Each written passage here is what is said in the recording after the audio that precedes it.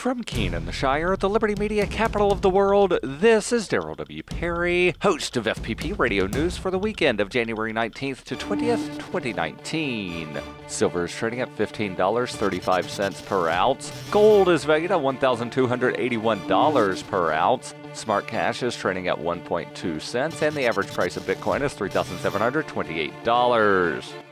Antiwar.com reports following an hour-and-a-half meeting between President Trump and Kim Jong-chol, the second summit between Trump and North Korea's Kim Jong-un has been announced, tentatively scheduled for late February. The White House said that the meeting will take place, but the exact date and time will be disclosed to the public at some time in the future. It's not clear if those details have been worked out privately yet. Trump and Kim held their first summit in Singapore on June 12th. This historical summit was extremely successful, leading to an announced deal on nuclear disarmament. Since then, mounting U.S. sanctions have raised tensions, and U.S. officials have complained North Korea hasn't met all U.S. demands. Either way, the White House says there will be no sanctions relief or any dialing back of U.S. pressure in the lead-up to the talks. North Korea's hope to reach a peace deal ending the generations-long Korean War and progress toward normalization are major goals, and it will be difficult for President Trump to convince them to speed up denuclearization without getting at least some of that in return.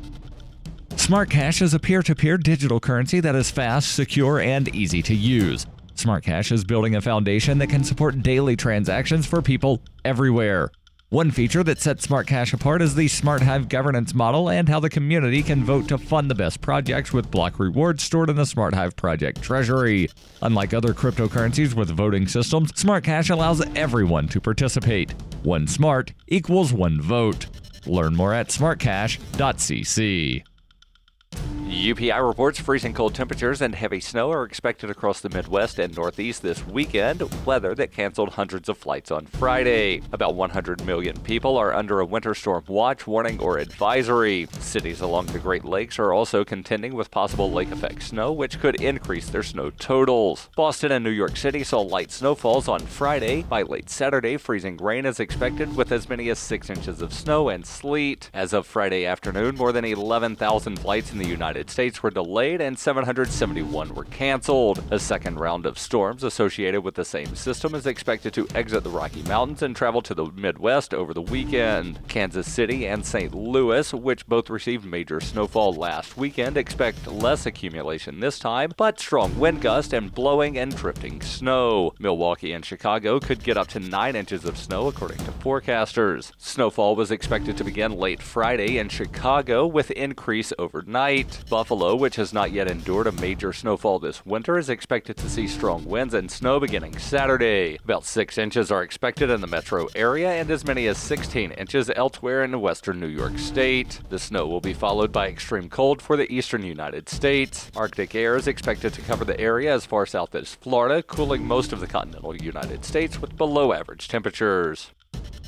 You can support FPP Radio by shopping online. Whether you're looking for precious metals, bitcoins, or books, you'll find that and more at shop.fppradio.com. Every purchase you make from one of my affiliates, like Namecheap and Amazon, at shop.fppradio.com helps fund FPP Radio. Or you can shop directly from FPP with Bitcoin in the Bitcoin store. That's shop.fppradio.com.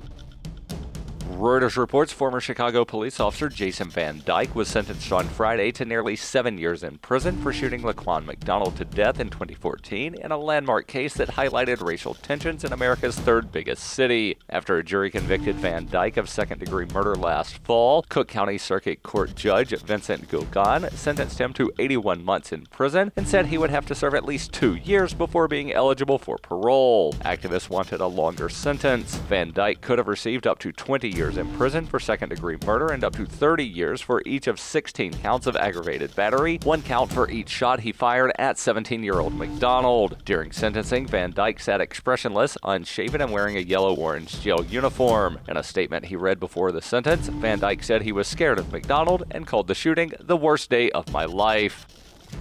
You can support FPP Radio by joining the Fans program. To learn more or to join the Fans program, visit fans.fppradio.com. This has been FPP Radio News, online at fppradio.com.